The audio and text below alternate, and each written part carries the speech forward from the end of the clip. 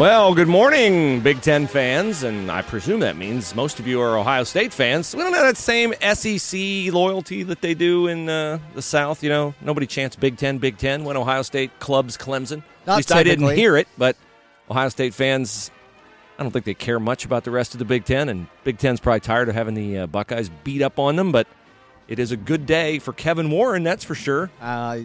He's like one win by the Buckeyes away in the national championship game against Alabama from taking the career victory lap of having done everything right on COVID. That's the only downside of Ohio State beating Clemson. The ultimate unearned victory lap. And you know he will take it, right? Oh, 100%. Oh, my goodness. He'll get a nice shot of him with all his diplomas on the wall. Yes, he will. And then he'll have his own crystal football. Talking about the success of the conference. We did it right. We didn't put anybody in danger. Yeah, that's what we have to look forward to. But, that's way down the list of priorities. As we begin a few good men on the Big Ten podcast. Hi, everybody. I'm Bruce Hooley. Andy Anders beside me. We both picked Ohio State. I don't know whether, in Andy's case, it was the wrath of Buckeye Nation in case you picked against them and they won. It's never a bad move, as former Columbus Dispatch, current Letterman Row expert Tim May always says, never pick against Ohio State. I don't think Tim ever has. But some games, Andy, you afterward go, like, why didn't I see that up front? And I think we referenced as possible factors in the game all the things that proved to be the major factors in the game. Well, yeah, I think, honestly, after the game, I've listened to, I guess, a lot of other Ohio State outlets and their kind of the things they've said. And that's like what everyone's been saying about this game is it's all the strengths you thought Ohio State could play out in this game. You talked about before the game, like this thing could go right for them, this thing could go right for them. All of them went right for them, and I think in a bigger factor than we were all expecting. My big thing going into this was I thought Ohio State had an advantage on both lines, but what really concerned me was the secondary.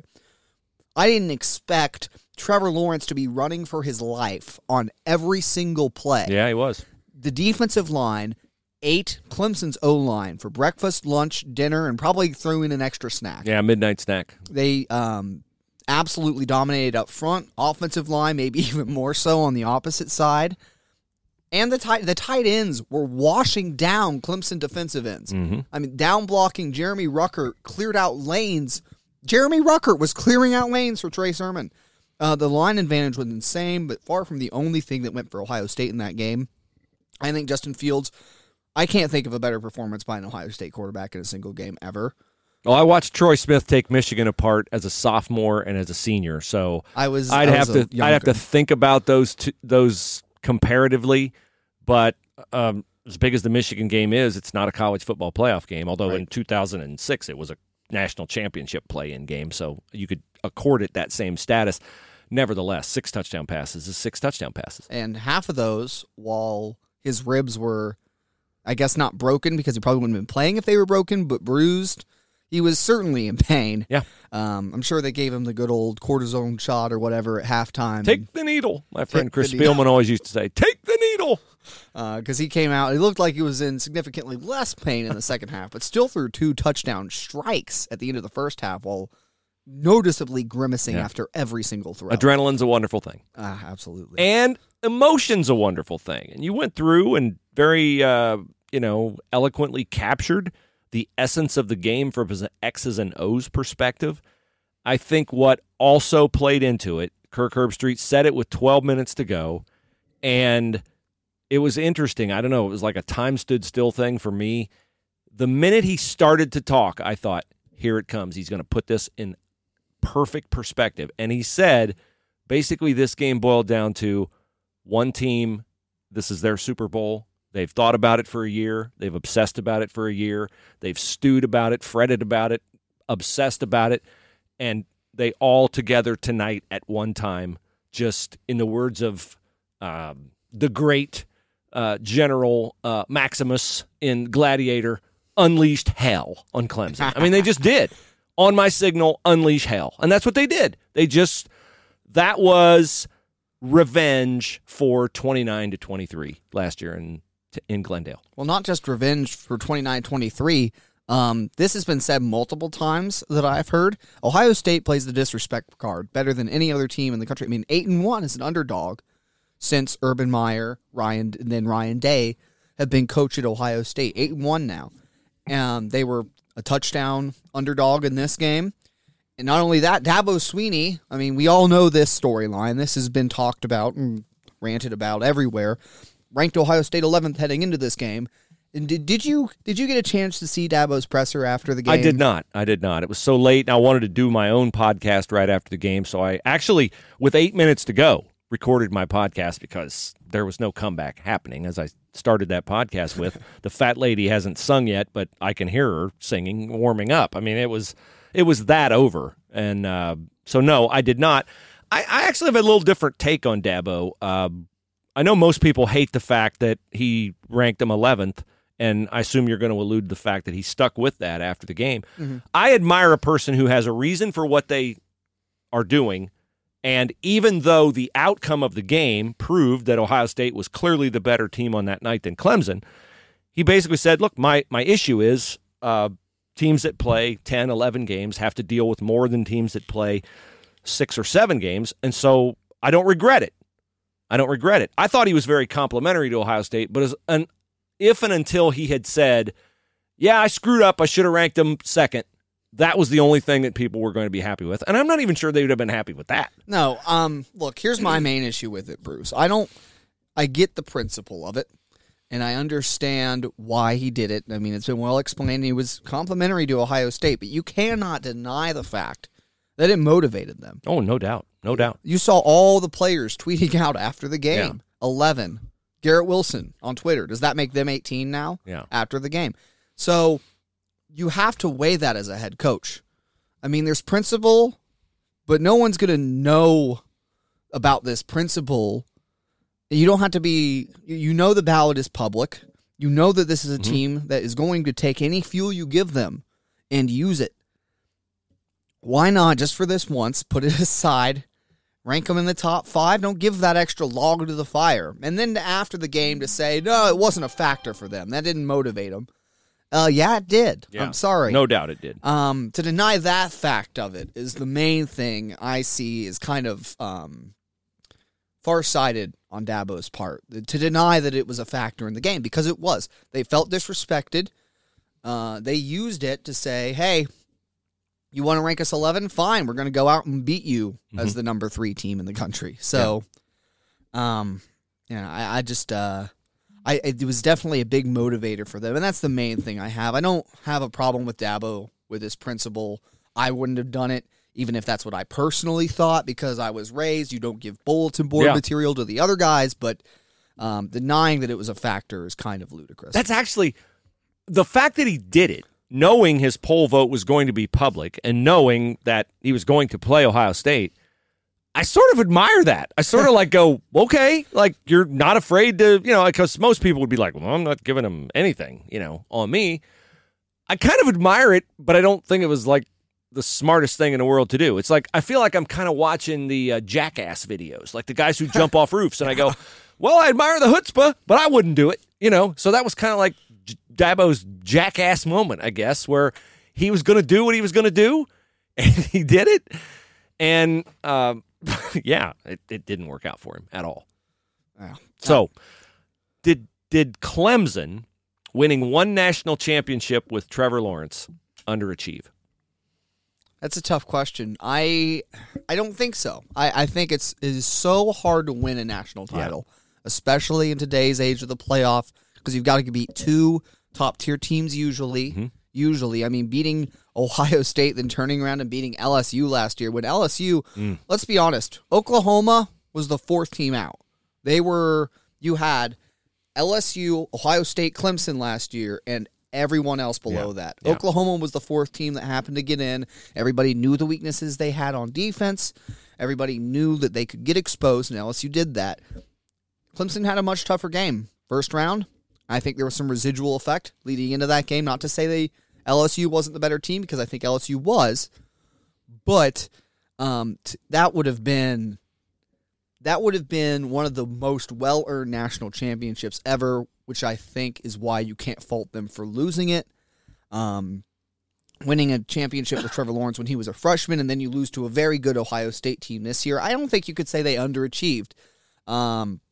They might be a little disappointed that they returned what they returned and weren't able to beat the Buckeyes again, because going into this game, it kind of looked like Ohio State is missing more than Clemson did last year.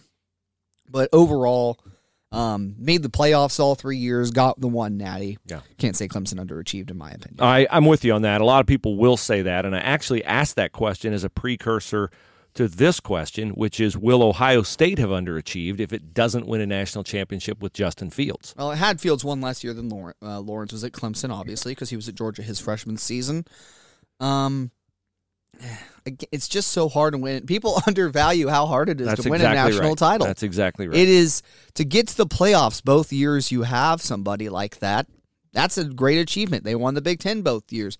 They've lost one game thus far. If they lose to Alabama in the national title, it'll be 2 under Justin Fields. They won't have lost a single regular season game, single Big Ten title game. They will have only lost playoff games with Justin Fields. You cannot say they underachieved then, especially given the numbers he's put up and some of the performances he's had on the biggest stages. Obviously, this Clemson game is thus far his crown jewel at Ohio State. We'll see what he does against Alabama. Last year against Michigan, coming off the bench after the knee injury, tossing that 30-yarder to Garrett Wilson. I mean, he's had some of those moments. I'm hardly ever going to fault a team that doesn't win a national title and say they underachieve, because it is so hard to win one, other than like if you are sort of a generational team like the 2015 Ohio State team was.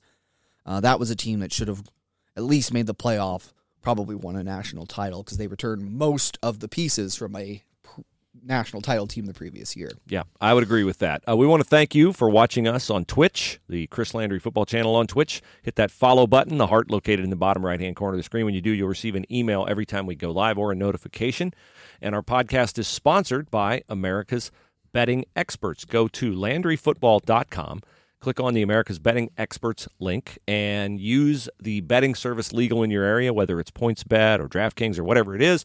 They'll give you a nice match, $100 up to $1,000. American Betting Experts is one of the largest licensed sports and casino vendors in the U.S. Go to LandryFootball.com for that special offer. Okay, Justin Fields has had Heisman moments in his career. He will not win the Heisman Trophy. He's not a finalist on Wednesday. That is, I think, exclusively a factor of the small number of games he's played compared to Mac Jones, Kyle Trask, which I can't even believe Kyle Trask is a finalist, but okay, whatever. He's not on my ballot. The other, Devonta Smith, of course, and then Trevor Lawrence. Is it an advantage for Ohio State in this COVID era if either Mac Jones or Devonta Smith wins the Heisman? They will not be in New York. They will not have the whole falderall that typically Heisman people have to go through. But typically those Heisman people go through it a month ahead of their playoff game, not the week of their playoff game. So do you think, are you rooting for Mac Jones or Devonta Smith because it'll play some kind of distraction impact or motivational impact for Ohio State or whatever on the part of Alabama? Well, it will have those impacts. I think they're marginalized by the factors you said. The fact that there's not the big ceremony around it. You're not flying out to New York. You're not celebrating with all these people. It's pretty much you're going to get it over a remote a Zoom call, essentially. Yeah. You get a Zoom Heisman. Yeah. You get a Zoom Heisman, and then, it's right back to prep work. So the normal effects, and we've seen winning the Heisman and getting those individual awards have negative impacts on a team before. We alluded to the 2006 Ohio State team earlier. I think Troy Smith's Heisman had a negative impact on him in the national championship game.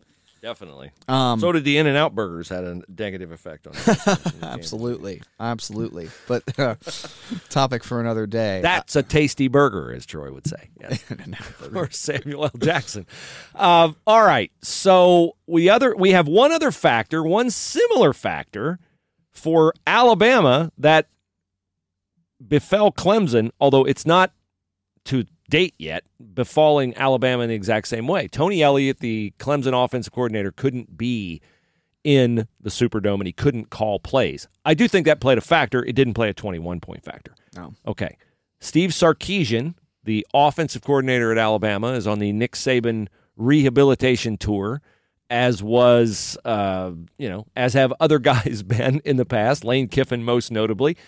And Sark was hired Saturday as the head coach at Texas, which gave Tom Herman kind of a milquetoast vote of confidence a few weeks ago when they couldn't get Urban Meyer. And then Herman won his fourth bowl game at Texas. And then my guess is when Sarkisian said, yeah, I'll take it, they fired Tom Herman.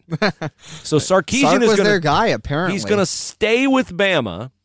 And I was not aware how many times Bama's been through this in the title game. Now, in Ohio State fans will remember in 2007, the 2007 season, the 2008 Sugar Bowl national title game, Bo Pelini was the defensive coordinator at LSU. He was hired at Nebraska, but he stayed at LSU till the game was over and LSU won the game. Jeff Hafley last year stayed with Ohio State. So but Saban's been through this before. He's been through it with Kirby Smart. He's been through it with Lane Kiffin.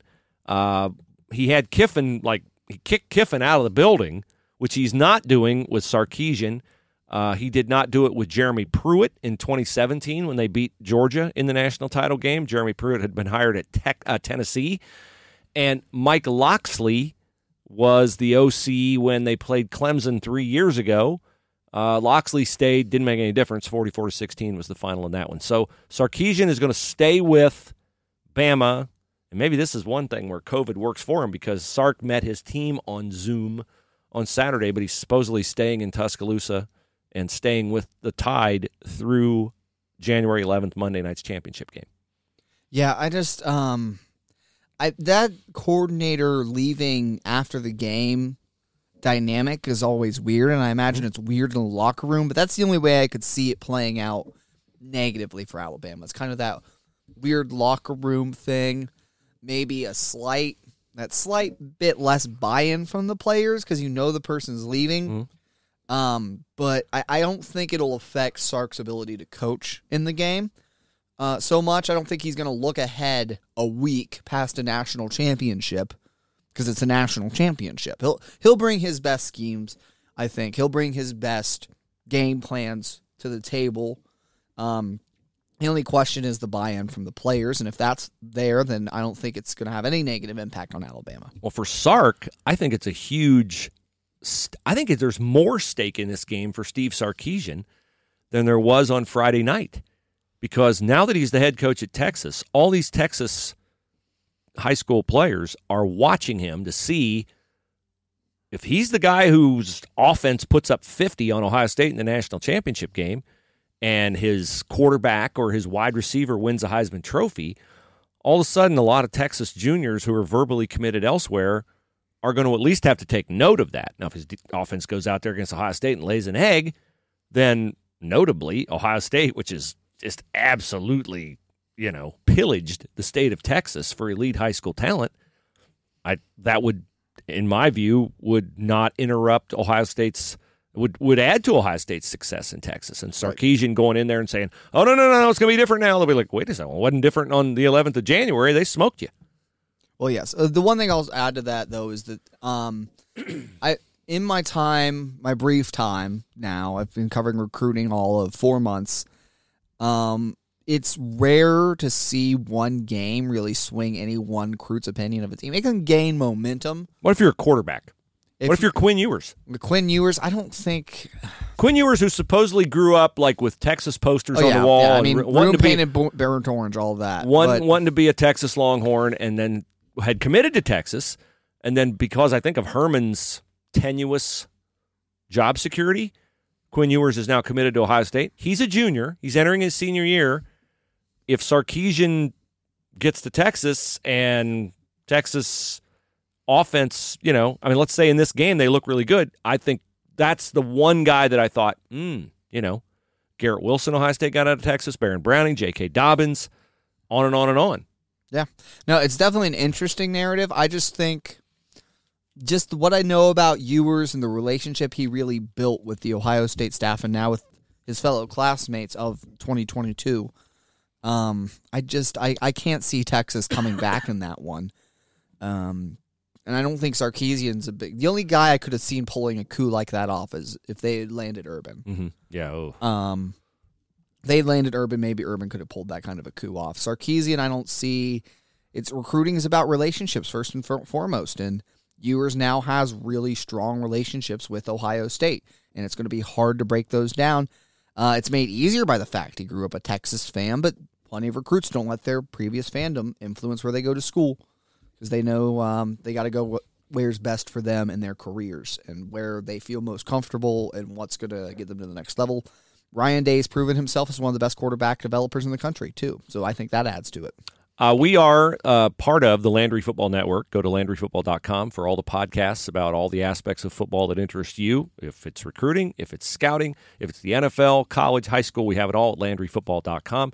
And click on that America's Betting Experts logo. They are our title sponsor, one of the largest sports and casino vendors in the U.S., and they'll have a nice matching bet for you, $100 up to $1,000. Thanks for watching us on Twitch. Hit that follow button. You'll get notifications every single time, not just for our show, but for other shows like our friends from the Big 12 who follow at the top of the hour with In Defense of the Big 12.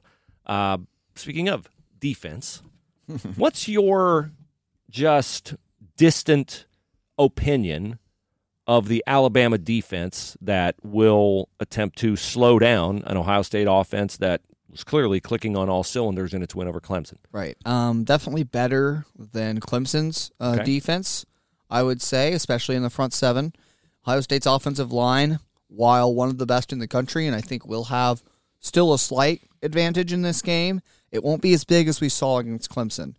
Clemson's front seven just didn't get tested as much in the ACC, and I think it kind of elevated their status.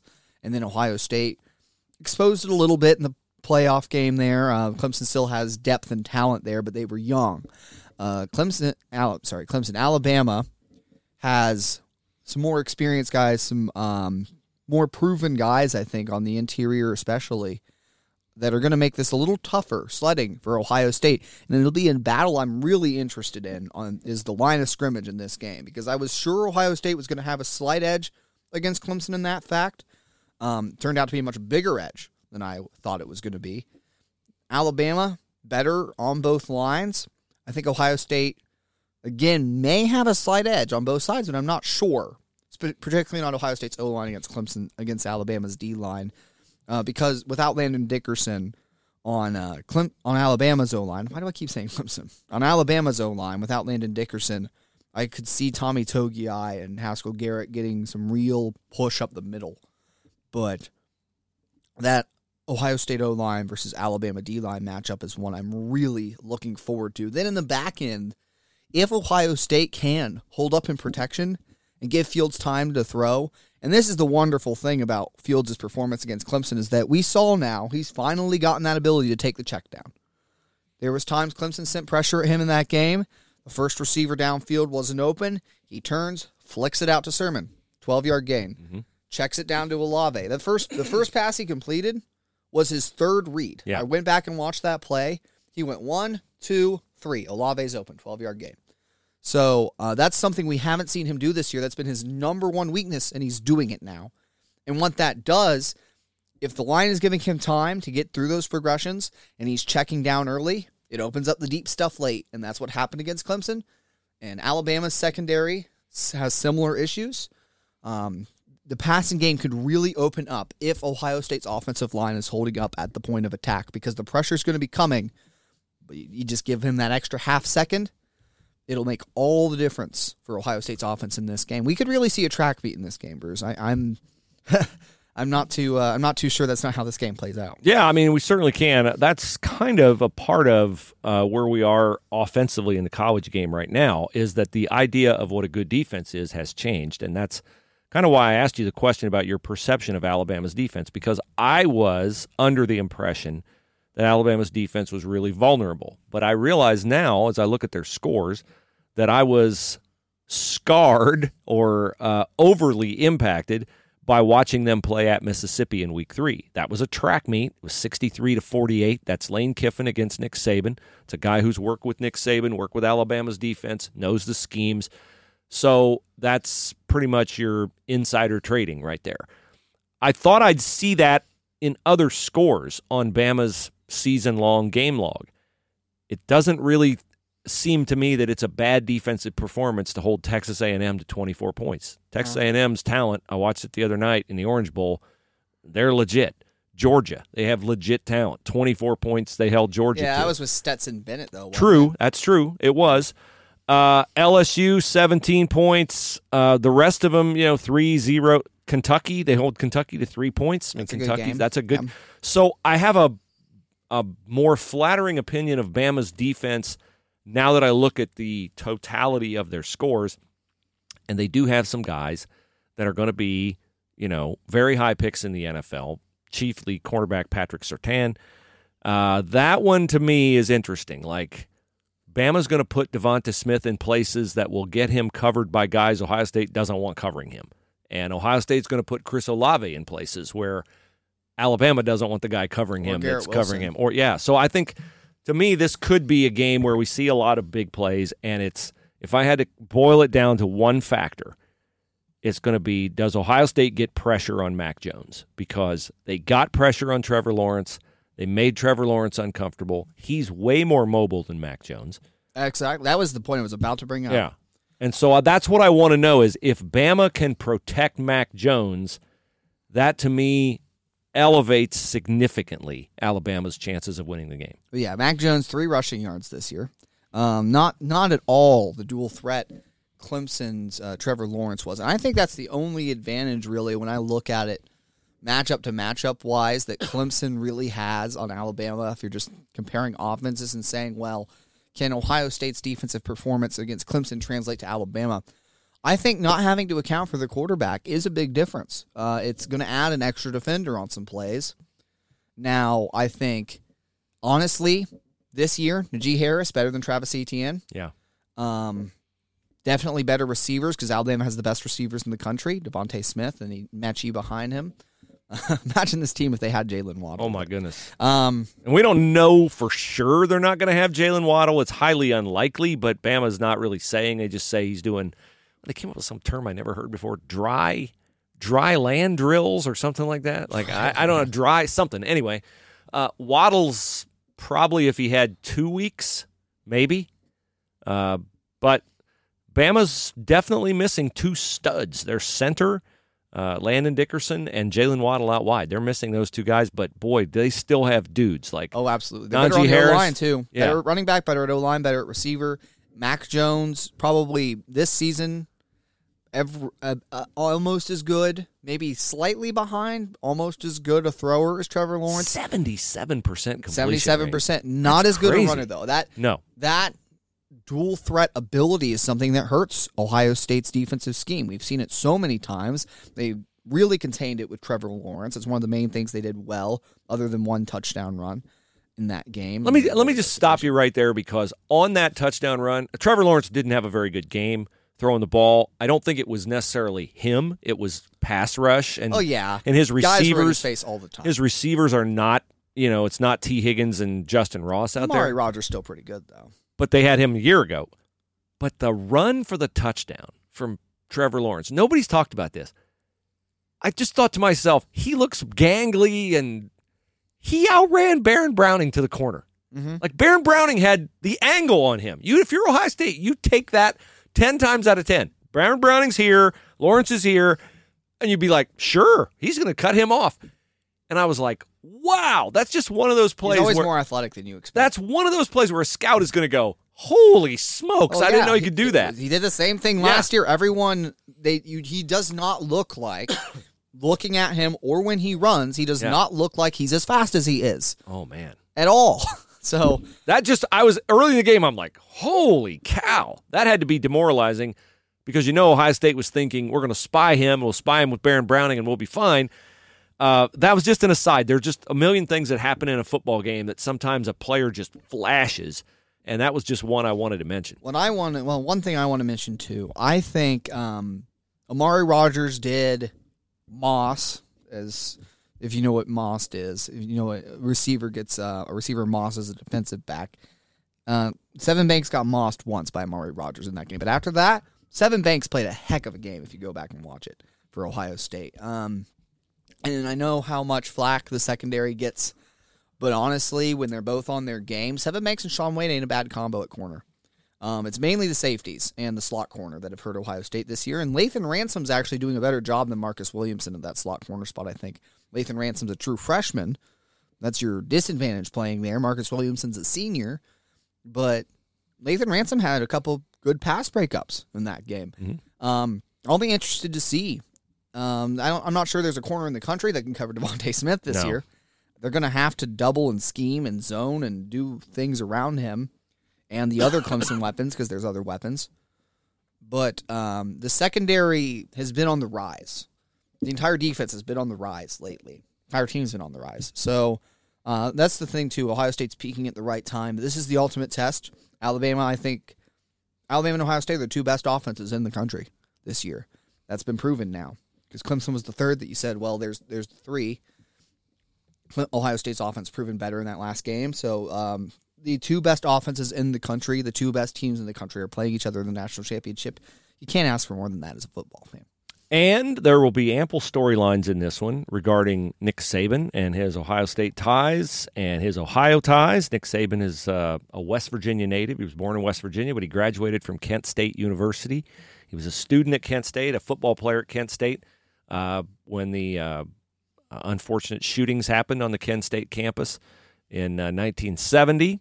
He was an Ohio State assistant coach under Earl Bruce in 1980 and 1981. He was a secondary coach, and he and a bunch of coaches on the defensive side were fired after that final bowl game in 1981 when Ohio State beat Napoleon McCallum and Navy in the Liberty Bowl, but gave up a bunch of yards and had given up a ton of yards all season long.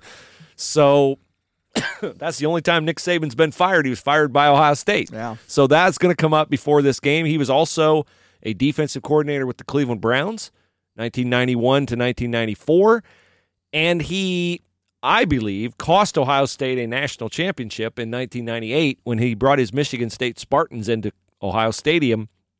And with the Buckeyes, their 98 team is as good a team as I have ever seen them have. And they were number one in the BCS and rolling. And Nick Saban and the Spartans upset them and kept them out of the national title. One of the rare years Cooper beat Michigan. Lost to Michigan State. Yeah. So Nick Saban has, excuse me again, an ample history crisscrossing with Ohio State and the state of Ohio. Yes, absolutely. There are tons of storylines in this. One thing I wanted to ask you about, Bruce, though. Do you think, so we all know this was the game, this Clemson game was the game Ohio State looked forward to for a year. They had the score posted in the locker room. The disrespect card got played. You have this peak of emotion that's the most fired up Ohio State's been for a game this year, maybe in a number of other years. They finally looked interested this year in a game. Yes. They really, before you were like, what's up with these guys? They looked as interested as any team has ever looked for Ohio State that I've seen. Is there any letdown for Alabama? This was the monkey, you know. In 2014, when Urban Meyer beat Alabama, the SEC was the monkey on Ohio State's back. Ohio State can't beat the SEC in these BCS bowl games. And then it was the college football playoff, the first college football playoff. You go in, you slay the giant, and Oregon felt like Oregon wasn't as good as Alabama. Like they were favored by a touchdown somehow. I still don't know how Vegas picked that spread. And I they had Marcus Mariota. They had the national. They had the Heisman Trophy winner. Ohio State was so much better than them on both sides of the line, though. People always look past the trench battles. I'm telling you, Bruce. People laughed at me before that game, and if you guys don't know, I've been known over the years as somebody who's skeptical of Ohio State when they say they're the greatest, they're this, they're that. I looked at that matchup and covered the game in Dallas, and I predicted I predicted a crazy score. I predicted Ohio State would win the game 63-24. And people thought I was nuts. They're like, they're not going to score 63 points. All those crazy turnovers hadn't happened, they would have. Exactly. If they hadn't turned it over the number of times that they did, Oregon could not stop them. And you said something a minute ago that is so on. There are many parallels. The Clemson and the Alabama semifinals from 2014 season to the 2020 season. Right. You're right. The SEC, it was like, okay, here we go. SEC's better than the Big Ten, la, la, la, la, la. But Urban had a history with Saban. They had played three knockdown, drag-out games, Bama and Florida. But this Alabama team is so much better than that Oregon That's team. That's the point I was arriving at, is that in that 2014 year, you slayed the Giant, and then it's Oregon. Yeah. Like, it's Oregon. Oregon isn't this. They're a brand because of Nike and because of the associations that they have, but really Oregon wasn't looked at as a gold standard of college football at that time.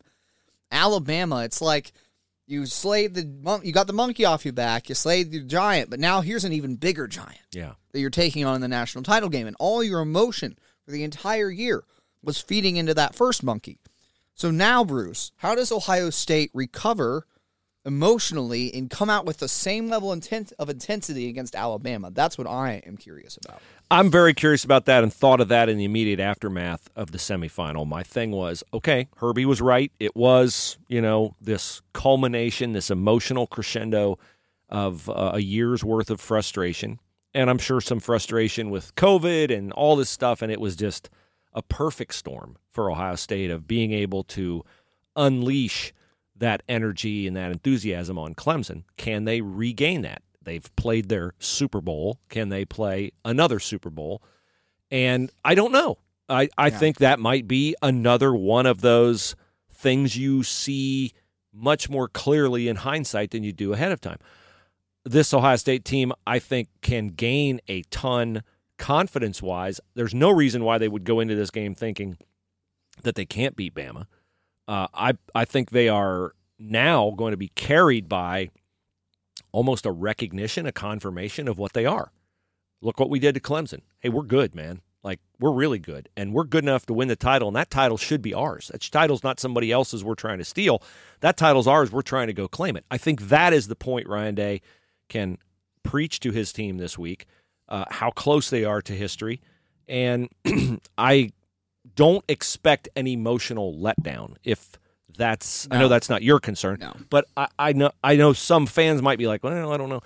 They're not going to be emotionally let down. If they lose the game, and they could lose the game, they'll be losing to a team that's like them. They have a ton of NFL talent. You're going to see a ton of these Alabama guys in the NFL in years to come, just like you're going to see a ton of these guys in the NFL from Ohio State. The Oregon team had, was it DeForest Buckner on the defensive line? He was out that game, wasn't he?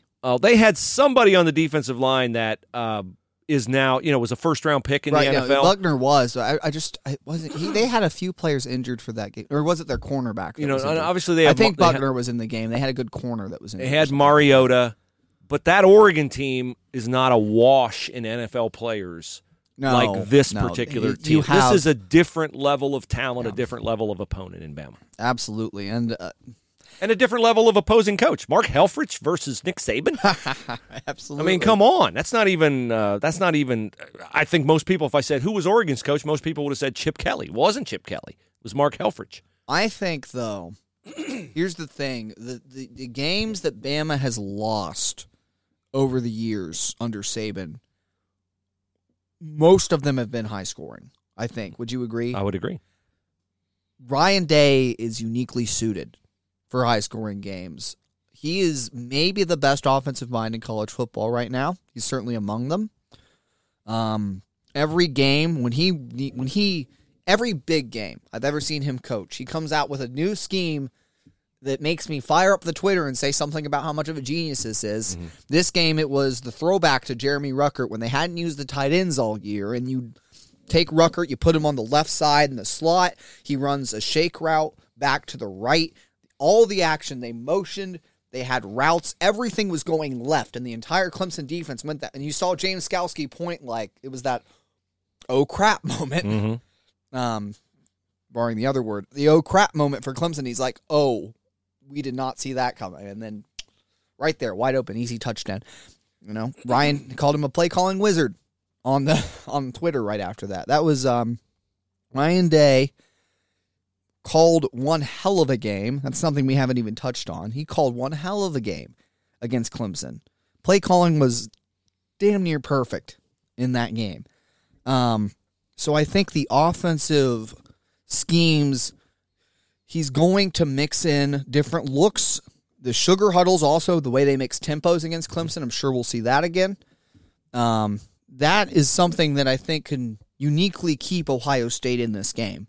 and maybe win them this game too. That could be an edge, is the play calling matchup that Ryan Day brings with his background with Chip Kelly, with these great offensive minds he's studied under. Yeah, I will say Sarkisian's no slouch when it comes to calling plays. Oh, no, I mean, no, he's no, tremendous. That wasn't a knock on Sarkisian. And Saban's specialty is defensive backfield and defense. And I look at his record, and this is just utterly amazing to me. He won his national championship at LSU in his 4th year.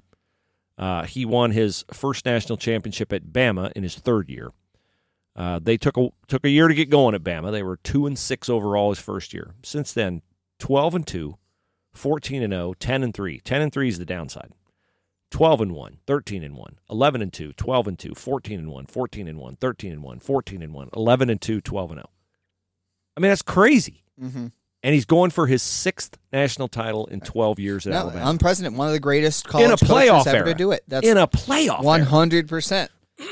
But you look at the matchups and you look at where can Ohio State find the exploit that's going to give them the edge in this game. And I just think that's one of them, is that Ryan Day has brought a lot of new and inventive ways to move the football, and he uses an incredibly balanced attack very well.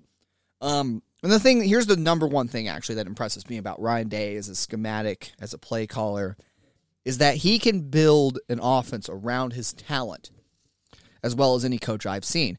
Look at what he did in 2018 when he was the offensive coordinator. Dwayne Haskins. Ohio State hadn't run some of those pro passing concepts they were running before, and they really haven't run them since because he uniquely designed that offense around the talents of Dwayne Haskins. Since Justin Fields came, they've had good tight ends. He decided to introduce more under center concepts, more power runs because they had Dobbins in the backfield. And this year, they've leaned back more on the spread because Trey Sermon's a better in-space runner. Justin Fields is more of a threat with his legs this year, or at least they've used him more of that way.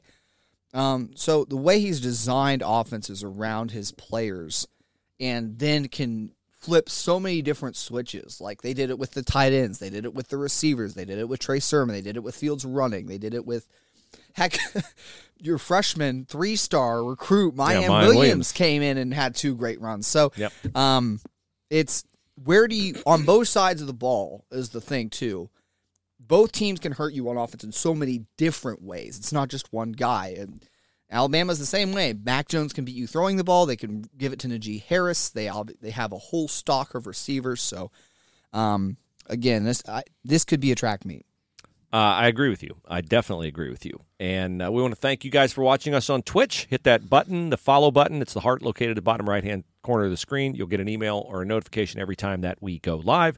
And remember our friends at American Betting Experts. They're the title sponsor of this podcast. LandryFootball.com is your home for all the podcasts that you will allow you to become the smartest football fan in your circle of friends, whether it's scouting, whether it's recruiting, whether it's NFL, college, you name it. We've got it all covered for you at LandryFootball.com. Okay. Indiana lost their bowl game. Other Big Ten teams won. Iowa didn't get to play. Not too much else there. So let's get to our... I did want to touch on Wisconsin, really. Yeah. Do you want? I guess we could wait.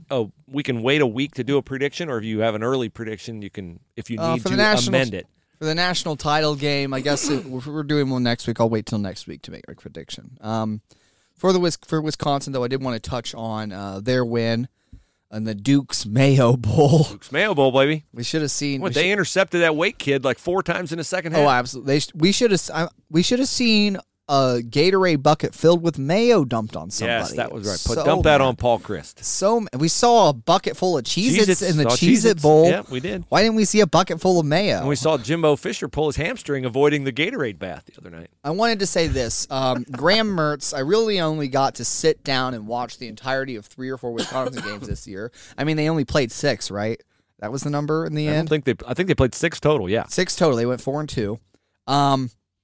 I don't think Wisconsin fans have anything to worry about with Graham Mertz because the offense struggled, but it was really, he had no one open all game. Every throw, he actually got off clean and to a receiver. It looked good to me.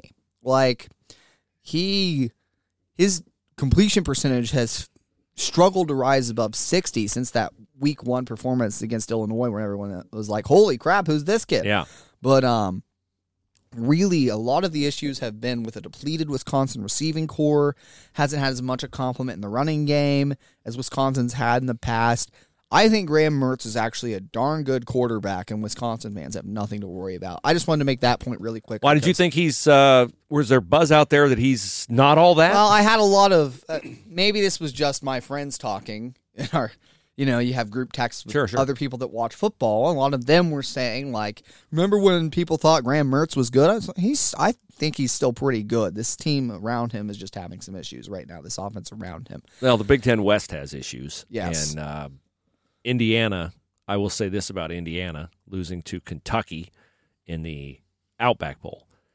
If you're going to talk and act as hurt as Indiana did over not getting into the Big Ten title game, despite a head-to-head loss to Ohio State, and not getting into the New Year's Six over, a team like Iowa State or, some Florida, other teams, Oregon, Florida, yeah.